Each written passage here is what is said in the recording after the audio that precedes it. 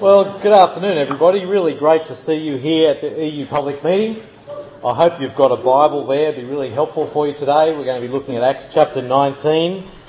Yes, that's going to make next week particularly interesting, since we have chapters 20 to 28 to do in one talk. No worries. But today we're going to be looking at Acts chapter 19 because there's some really useful things here, I think, that God has to tell us about himself, about this world, and about us. So it's great that Ali has prayed, and we're committing this time to God because we want to pray that God actually be active through his word as is promised by his Spirit amongst us here today.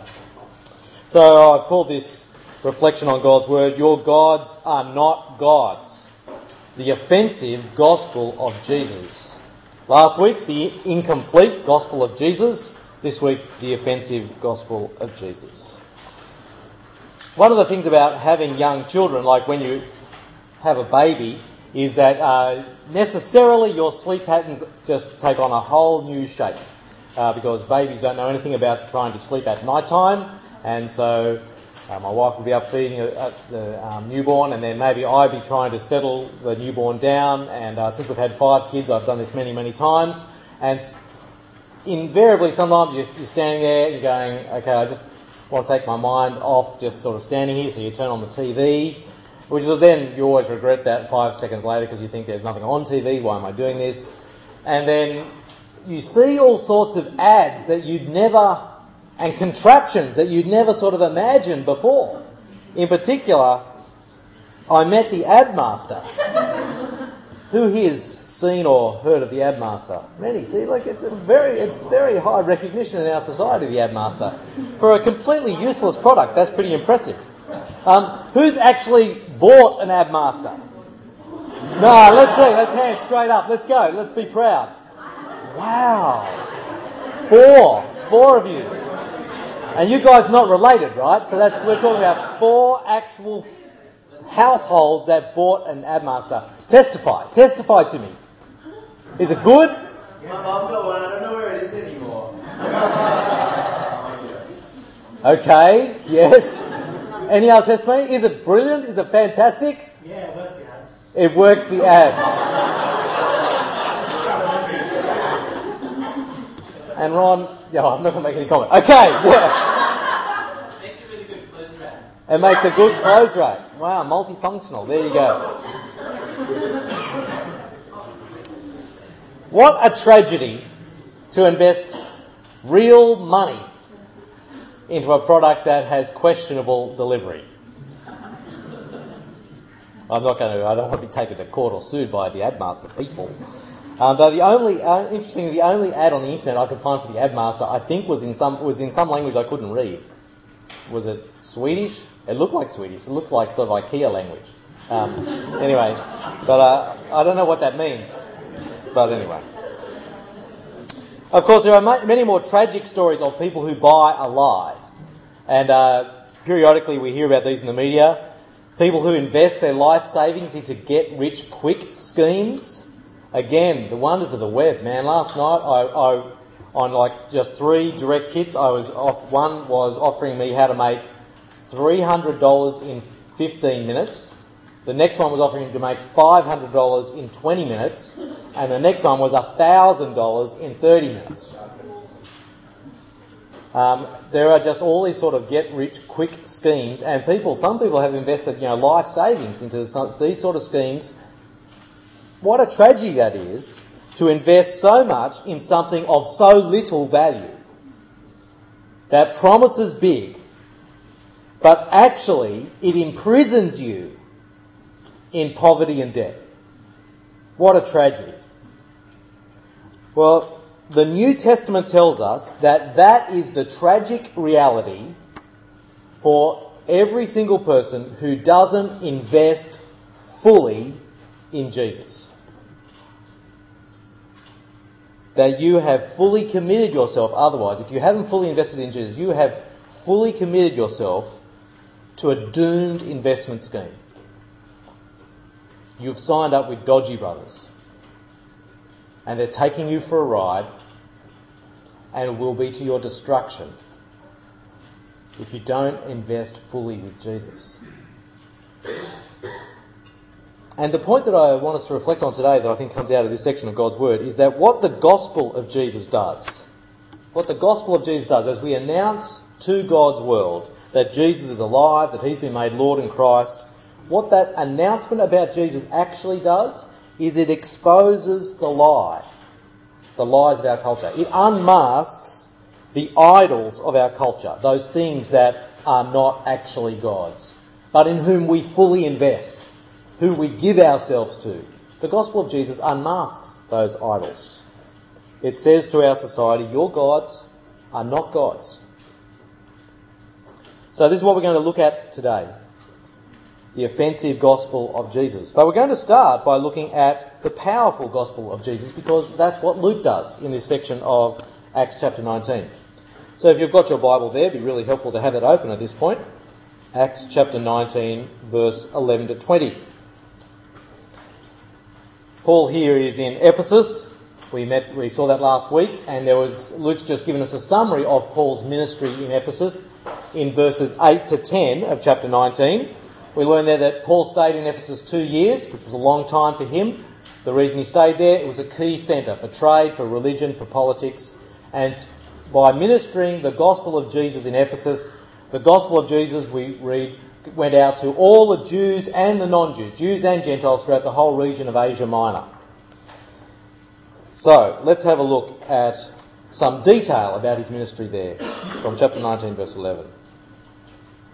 God did extraordinary miracles through Paul, so that even handkerchiefs and aprons that had touched him were taken to those who were ill, and their illnesses were cured, and the evil spirits left them. That's not too bad for a dirty handkerchief, is it? Like, wow, touches Paul, then you take it somewhere and they're healed. Some Jews who went around driving out evil spirits tried to invoke the name of the Lord Jesus over those who were demon-possessed. They would say, "In the name of the Jesus whom Paul preaches, I command you to come out." 7 sons of Sceva, a Jewish chief priest, were doing this. One day the evil spirit answered them, "Jesus I know, and I know about Paul, but who are you?" Then the man who had the evil spirit jumped on them and overpowered them all. He gave them such a beating that they ran out of the house naked and bleeding. When this became known to the Jews and Gentiles living in Ephesus, they were all seized with fear, and the name of the Lord Jesus was held in high honour. Many of those who believed now came and openly confessed what they had done. A number who had practiced sorcery brought their scrolls together and burnt them publicly. When they calculated the value of the scrolls, the total came to 50,000 drachmas. In this way, the word of the Lord spread widely and grew in power. Here is Luke's account of the powerful gospel of Jesus going forward in Ephesus. Now, when I say the gospel of Jesus, what do I mean by that? Because that is Christian jargon, isn't it? If we've been reading through Acts of the Apostles, we know what the gospel of Jesus is, this message about Jesus. It's this declaration that Jesus, who was dead, has now been raised to life by God, his heavenly Father. He's now been made by God Lord and Christ. And through his name, through trusting in him, now forgiveness and the gift of the Holy Spirit is offered to all people everywhere. That's in brief sort of the summary of the gospel of Jesus in the book of Acts. Here you see the powerful gospel of Jesus. You see it there in the extraordinary miracles, we're told there in verse 11. Now, I don't know if you've ever seen an ordinary miracle, but these were extraordinary miracles, which is sort of like, superlative on superlative. And they are pretty amazing, aren't they? Bits of Paul's clothing through which healing comes in Jesus' name to people. There's demonic testimony. The demons are testifying to the power of Jesus. And in particular, there's also this amazing response that people make. It's given a couple of expressions. There in verse 17, we're told that there's an appropriate sort of fear grips the city when they hear about what's happened to the 7 sons of Sceva. There's an appropriate sort of fear, and the name of the Lord Jesus is held in high honour. But then verse 18 and 19, there's these amazing signs of repentance, turning away from the things that they used to trust in. And now they're trusting in Jesus, and there's these signs of that transformation, that turning around. In particular, they're burning all their magic books. Now, Ephesus was associated, as we'll see in a moment, with the great temple of Artemis. but also that was associated with magic, and so it was a bit of a centre for magic and sorcery. They bring their books, these people who've come to believe in Christ, they bring out of their houses all these magic books and they group them together and burn them. And the value, as far as I could work out, Luke is telling us, is the equivalent of, in today's dollars, 10 million Australian dollars worth of magic books that they're burning. That's a lot, isn't it? It's a pretty impressive sign of repentance. And you can see there Luke's summary in verse 20. The word of the Lord literally grew mightily. That is, I think he's saying grew in extent, but also was powerful or prevailed. That is, it's talking about its effectiveness. The word of the Lord was effective. Now, there's a way in which when you read these stories you can think, wow, the battle is between Paul and those who oppose him. And certainly that will seem like that when you get to the next episode, which we're coming to. However, that's not the battle at all. The battle's not between Paul and his opponents. No, the battle is between the one true living God, whose word, whose gospel about Jesus is powerful, and all the pretend gods, the would-be gods, the fabricated gods, the idols that people had actually invested their lives into. That's really the challenge. And here's your summary. The word of the Lord, the word of the one true Lord Jesus, only Son of the Father. That is what is extending mightily and prevailing, showing its power over the pretend gods. Now, it's just worth reflecting on this for a moment. I think we can get very carried away with, wow, the powerful word of God. Yep, I mean, if I saw extraordinary miracles like that, I'd be thinking it was pretty powerful. If I don't know, we had some sort of demonic testimony here at Sydney University campus about the truth of Jesus, that would certainly bring, great fear and honour to the name of Jesus. That's true, it probably would.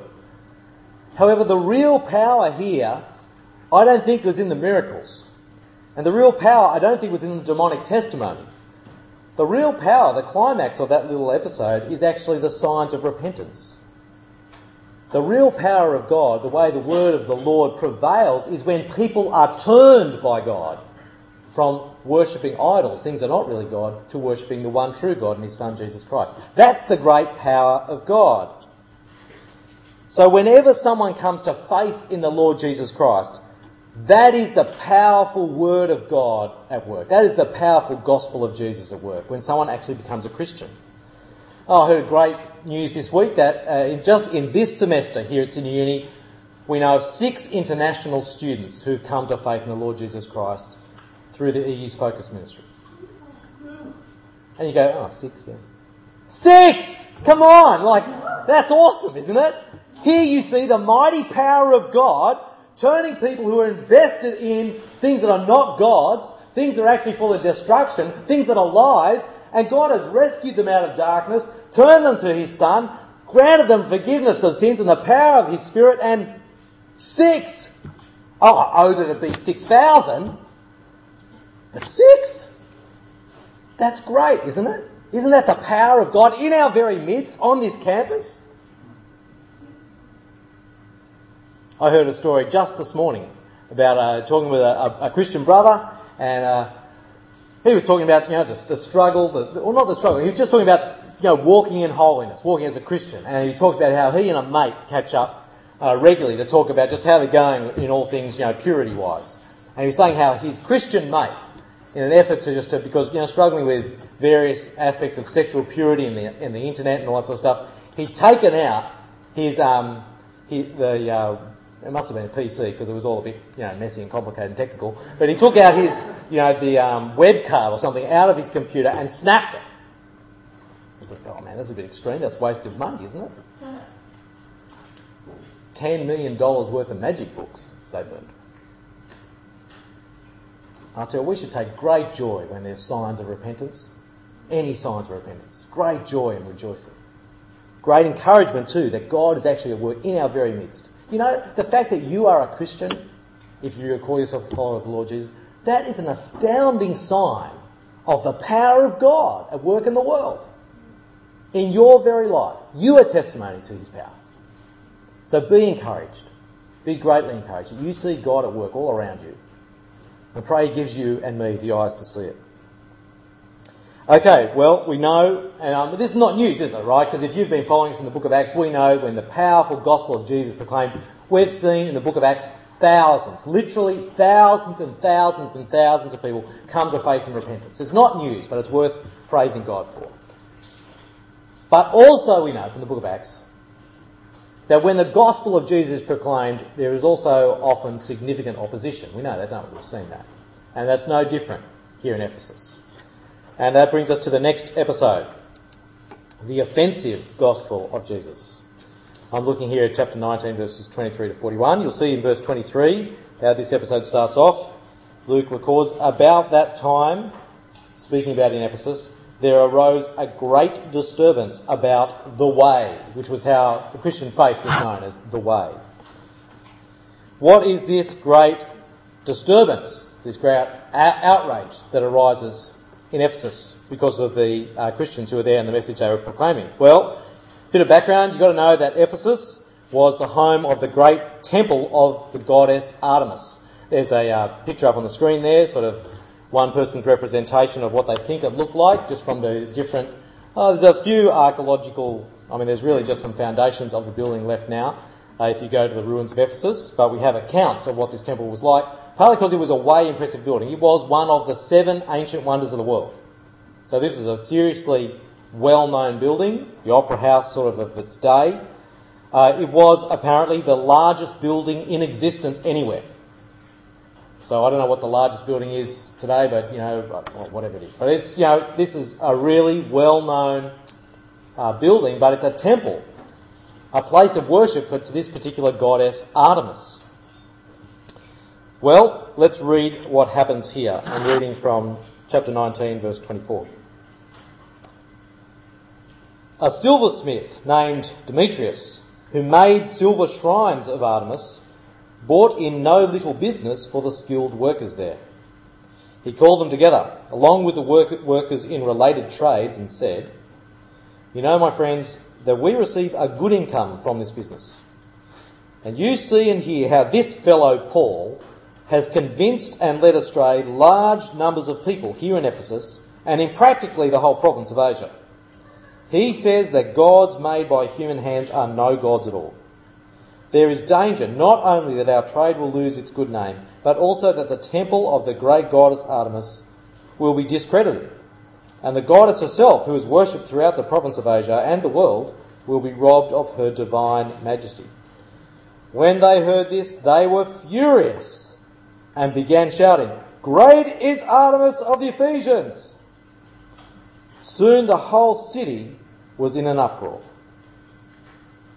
This is a seriously large-scale disturbance. No, let's call it what it is. As it's described later on, it's a riot. You read on there, verse 34, great confusion and outcry continues for several hours, where for several hours straight, the crowd just yells out, "Great is Artemis of the Ephesians! Great is Artemis of the Ephesians!" Great. They just go for several hours of it. It appears to get out of hand, seriously out of hand, with people not even sure why they are there. If you look in verse 32, the assembly was in confusion. Some were shouting one thing, some another.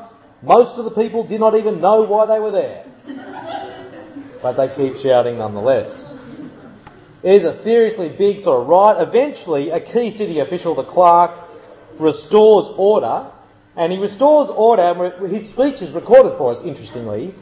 He restores order by pointing out 3 things. First of all, he points out, actually, Paul and his companions, he says, are actually innocent. They've not done anything wrong here. Secondly, he says, there are actually proper channels that you guys should be pursuing. If you've got a complaint against them, you should use the legal options open to you. And thirdly, he says, the people who are actually in danger of getting in trouble here of being charged are actually you guys who are rioting, because if charges are brought against you, you've actually got no good basis for what you're doing. And with that, he sort of restores order, comes back to the city. Now, what do we make of this incident? Well, two thoughts. First of all, the theme of this incident really is Paul's innocence. That is, Paul had been proclaiming the gospel of Jesus. It did cause significant offence. People were offended by it. But the verdict here of the non-Christian ruling official was Paul's done nothing wrong here. So the theme really is Paul's innocence. Now that's really significant within the whole story of Acts, Luke's big account of the development of the Christian church.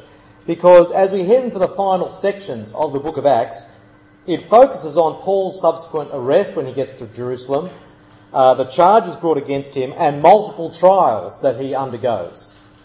So the question of Paul's guilt or innocence is the big question, really, of the back end of the book of Acts. And here, before he's arrested, you can see one of the great big disturbances that arose out of his preaching, but you also get to see a non-Christian who's in a position of, to actually on the ground, actually know what's going on. He's actually saying, actually, Paul's done nothing wrong here. And that's significant for us as readers as we head into Paul's arrest, trial, and the charges brought against him. It helps us, it orientates us, I guess, to understand actually Paul actually is innocent of these charges that are going to be brought against him. Okay, so that's sort of that's, I think, the significance of this episode within the big narrative of the book of Acts. However, I want to focus on a different aspect to this particular episode. We'll get access to it by question. What provoked the disturbance here? Well, you say, well, Paul's proclaiming the good news of the Lord Jesus Christ. That's true. However, what does Demetrius actually say about Paul's message? What's the only thing he says about Paul's message? The answer is there in verse 26. In particular, what provokes the disturbance is Paul's criticism of idolatry. Demetrius says, Paul says that gods made by human hands are no gods at all. That's the thing that Demetrius highlights, who's the chief agitator of the reaction. That Paul is saying their gods are not gods at all. It's his criticism of idolatry. And here, I guess, is the key point. When Paul announced the gospel of the Lord Jesus Christ, part of that announcement was exposing the emptiness of their idols. Part of his announcement was unmasking their gods as not gods at all. Now, I've got a reflection on that for us. Is it true, and I think it is actually, that faithful and effective proclamation of the gospel of Jesus, faithful and effective proclamation of the gospel of Jesus, will always arouse great opposition because it challenges the idolatry of the culture? Faithful and effective proclamation of the gospel of Jesus will arouse great opposition because it challenges the idolatry of the culture. That is, when I've called this the offensive gospel of Jesus, I mean it in both senses of the word offensive. I don't just mean it causes offence, that is, it causes people to be offended. I mean that the gospel of Jesus goes on the offence. It's not just defensive. The gospel of Jesus goes on the front foot to unmask the gods who aren't really gods, to actually expose the lie of idolatry. It goes on the front foot. Now, here's a thought. Could it be that one of the reasons we don't see great offence being taken to Jesus on our university campus, could it be that the reason we don't see great offence taken is because we actually pull back from calling out the idols of our culture? Could it be that the content of our gospel proclamation lacks this offensive aspect, that is, being on the front foot and exposing the idols of our culture? I'm not saying we should ever, and we must never, speak the gospel of Jesus in an offensive, that is, in a rude way. God is very clear to us in the New Testament. We are to speak his truth with his imbibing his character, expressing his character, which is one of respect, love and gentleness. And that's how we're to proclaim the good news of the Lord Jesus Christ. But I'm asking here about the content of our proclamation. Do we say with Paul, and say it with gentleness and respect, your gods are not gods at all? That is, they can't deliver you on what they're promising. Now, of course, when we're talking about idols, as Paul was here. We're not just talking these days about idols made with hands. I came across this quote as I was the other day. I thought I'd share it with you. I think it's really helpful. For a Christian man, Tom Smale, he says, "To make gods in the image of men is the essence of all idolatry.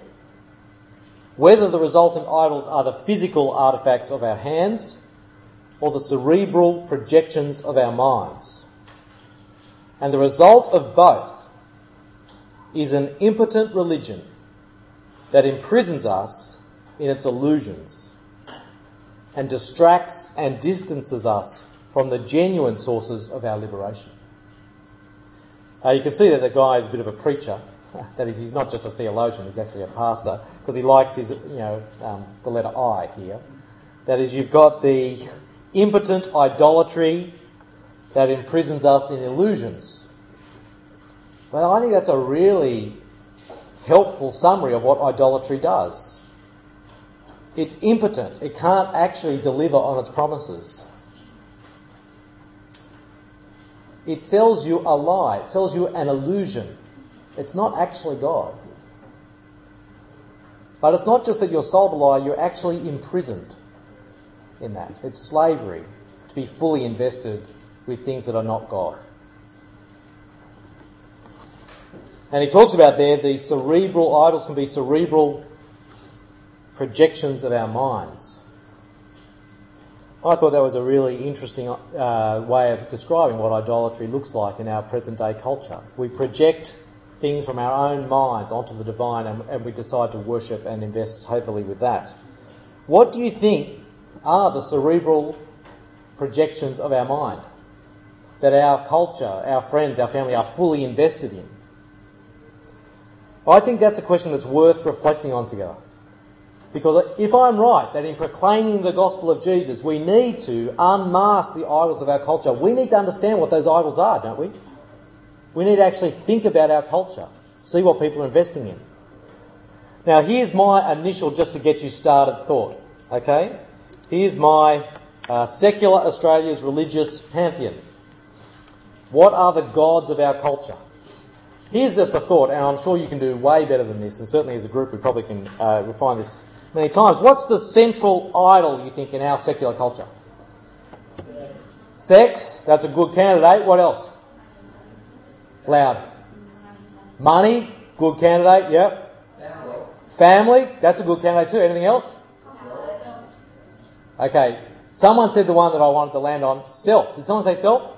Yeah, I just wonder if the chief god is the idolatry of self. And the little image there would be a mirror, wouldn't it? Where you're worshipping your idol, who you see is yourself. Because who is at the centre of your world? You. It's all about me. I'm at the centre. I'm the most important. Now, it's interesting, this does not necessarily get reflected in a person who's a blatant egotist. Your preoccupation with yourself can actually take the form even of incredible self-loathing, of incredible self-pity. That you're so focused in on yourself that you even refuse to hear what anyone, even God, might have to say about your value. But often the self, me, is at the centre. And the reason I put this as the primary sort of idol of our culture is because I think this is fundamental to sin. Sin itself is actually placing me in the place where only God should be, at the centre. John Stott helpfully said that substitution is at the heart of both sin and salvation. And it's worth looking up and reading his book, The Cross of Christ, because it's a fantastic book. But what he says about sin is that what happens in sin is that human beings put ourselves at the centre of the picture where only God deserves to be. And we claim privileges and prerogatives that by rights are God's alone, namely to call all the shots. But I think this idolatry of self expresses itself in other ways. Sometimes it dresses itself up and takes other forms. In particular, and here's just three, and you've mentioned some others. Here's one though, the idolatry of rationalism. That is where I elevate my judgments, my reason, above whatever God may have revealed. So God's revelation in the Christian scriptures doesn't stand in judgment over me. No, I stand in judgment over the Christian scriptures, actually. And I get to call what I think is right or wrong with what God has revealed. We elevate human reason. And actually we elevate my own reason. That's why I think it's actually idolatry of self, just dressed up in a fancy dress. What about, here's another one, which was mentioned by someone, the idolatry of materialism. I think we can be committed to this particular idol in all sorts of ways and for different reasons. Sometimes it's because I've elevated my comfort above all else.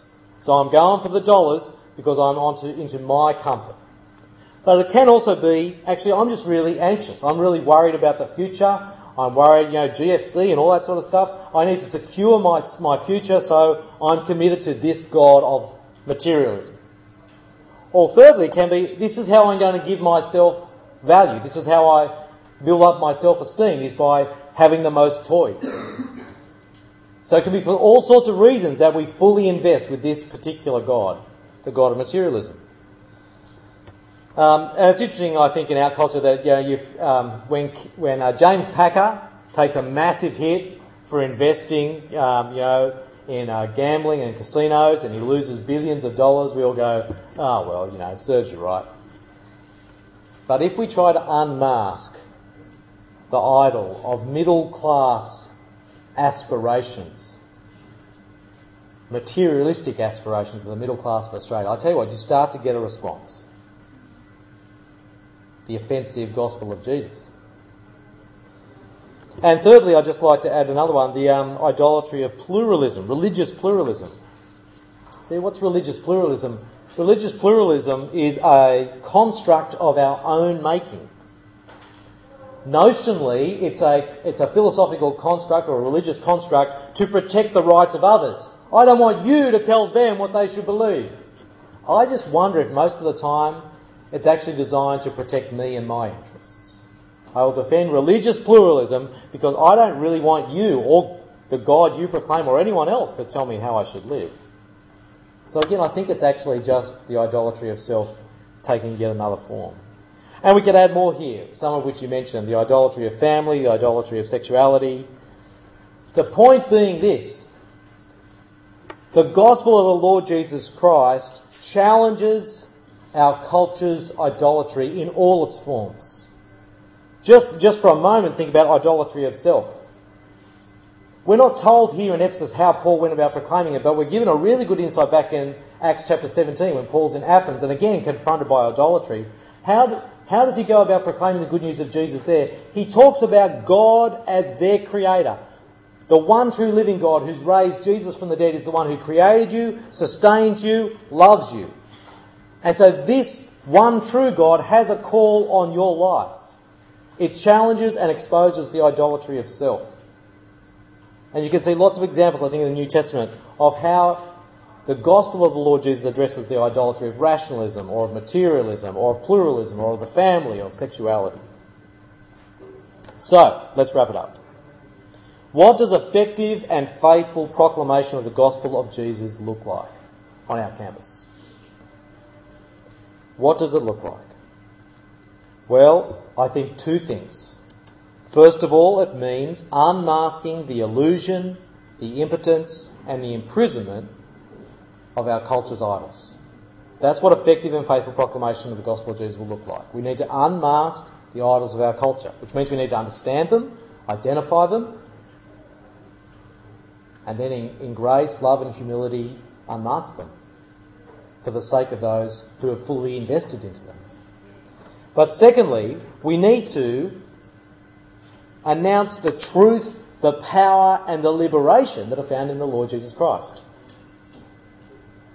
And see, the reason this is important, I think, is because if we announce the truth of Jesus but don't expose the illusion of idolatry, or if we announce the power in the Lord Jesus Christ but don't expose the impotence of idolatry, or if we announce the liberation that's in Jesus Christ but they don't actually understand the imprisonment of idolatry, then no one's going to understand why the gospel of Jesus is actually relevant.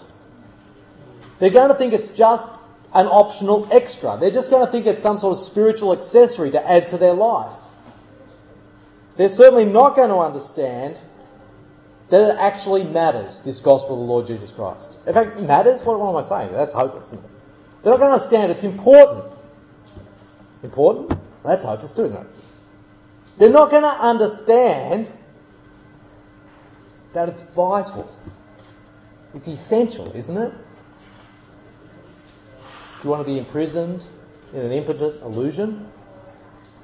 Or under the grace and power of God, do you want to enter into the liberation, truth and freedom of the Lord Jesus Christ? You know that when we announce this to our world, our campus, people will take offence. A couple of years ago, the EU ran a mission, or two missions I remember. One was very explicitly, don't buy the lie. And the whole mission was about trying to expose lies of our culture and telling people, don't buy it. But the one that it caused even more offence was a mission which went under the heading of the Christless life, a life without Christ. And it had talk titles like The Cult of a Christless Family. Trying to talk about the idolatry of family. It had things like The Hell of a Christless Religion. Trying to expose the illusion of pluralism. And I'll tell you what, walking around with the hell of a Christless religion in white writing on a black t-shirt as you walk around the campus for 2 weeks, it aroused all sorts of opposition. People took great offence, but there was something right about it. Not that we should ever walk around in superiority or in some sort of sense of it has to be out of genuine love. It has to be out of respect and gentleness and a concern, a deep-seated actual concern for people. But I tell you what, it aroused opposition, because I think what was happening there was that we were exposing the idols of our culture. So friend, this is not about superiority, this is about love. And I want to suggest to you that if we're going to effectively and faithfully proclaim the gospel of Jesus, we're going to need not just proclaim Jesus, but actually expose the lies of our culture for their good. Now I have 1 minute for questions. If you've got any questions, I'd love to hear them. So the question is, how do we actually tell people, how do we actually help people understand the illusions of their impotent idols that have imprisoned them? I think however you do it, as I said before, has to be out of love, with gentleness and respect, such that even if they choose not to listen to you, even if they take offence at you, you've actually told them what is true and helpful. And it may be that, just chasing after the big dollars in your sort of graduate career, as a university graduate, because you're worried about, securing your life by, I've got to get a good first job so I can then get a better job so that I can then get into the right program. And it just might not work like that. Jesus talked about that sort of stuff and just called people who trusted in the things of this world as fools, because there's greater issues at hand. Now, they may take great offence to that, they may be offended, they may just refuse to listen. But I think if we love people, haven't we got to help them if we know that they're imprisoned in an illusion that will lead to their destruction? Pray lots, and I think be bold. Be bold in love for their sakes. I close with a prayer. Heavenly Father, we thank you for your great gospel, the Lord Jesus Christ, that announces to us truth, power and freedom. And we pray, Father, that you might make us bold by your Spirit to proclaim your wonderful truth in the Lord Jesus to our families, our friends, to this campus, indeed our whole city, who are imprisoned in their idolatry. Father, go before us, work in people's hearts and minds, so that when they hear the truth of Jesus, they might give great joy to you that there is now freedom and power for them in your grace. We ask it for Jesus' sake and for the sake of their salvation. Amen.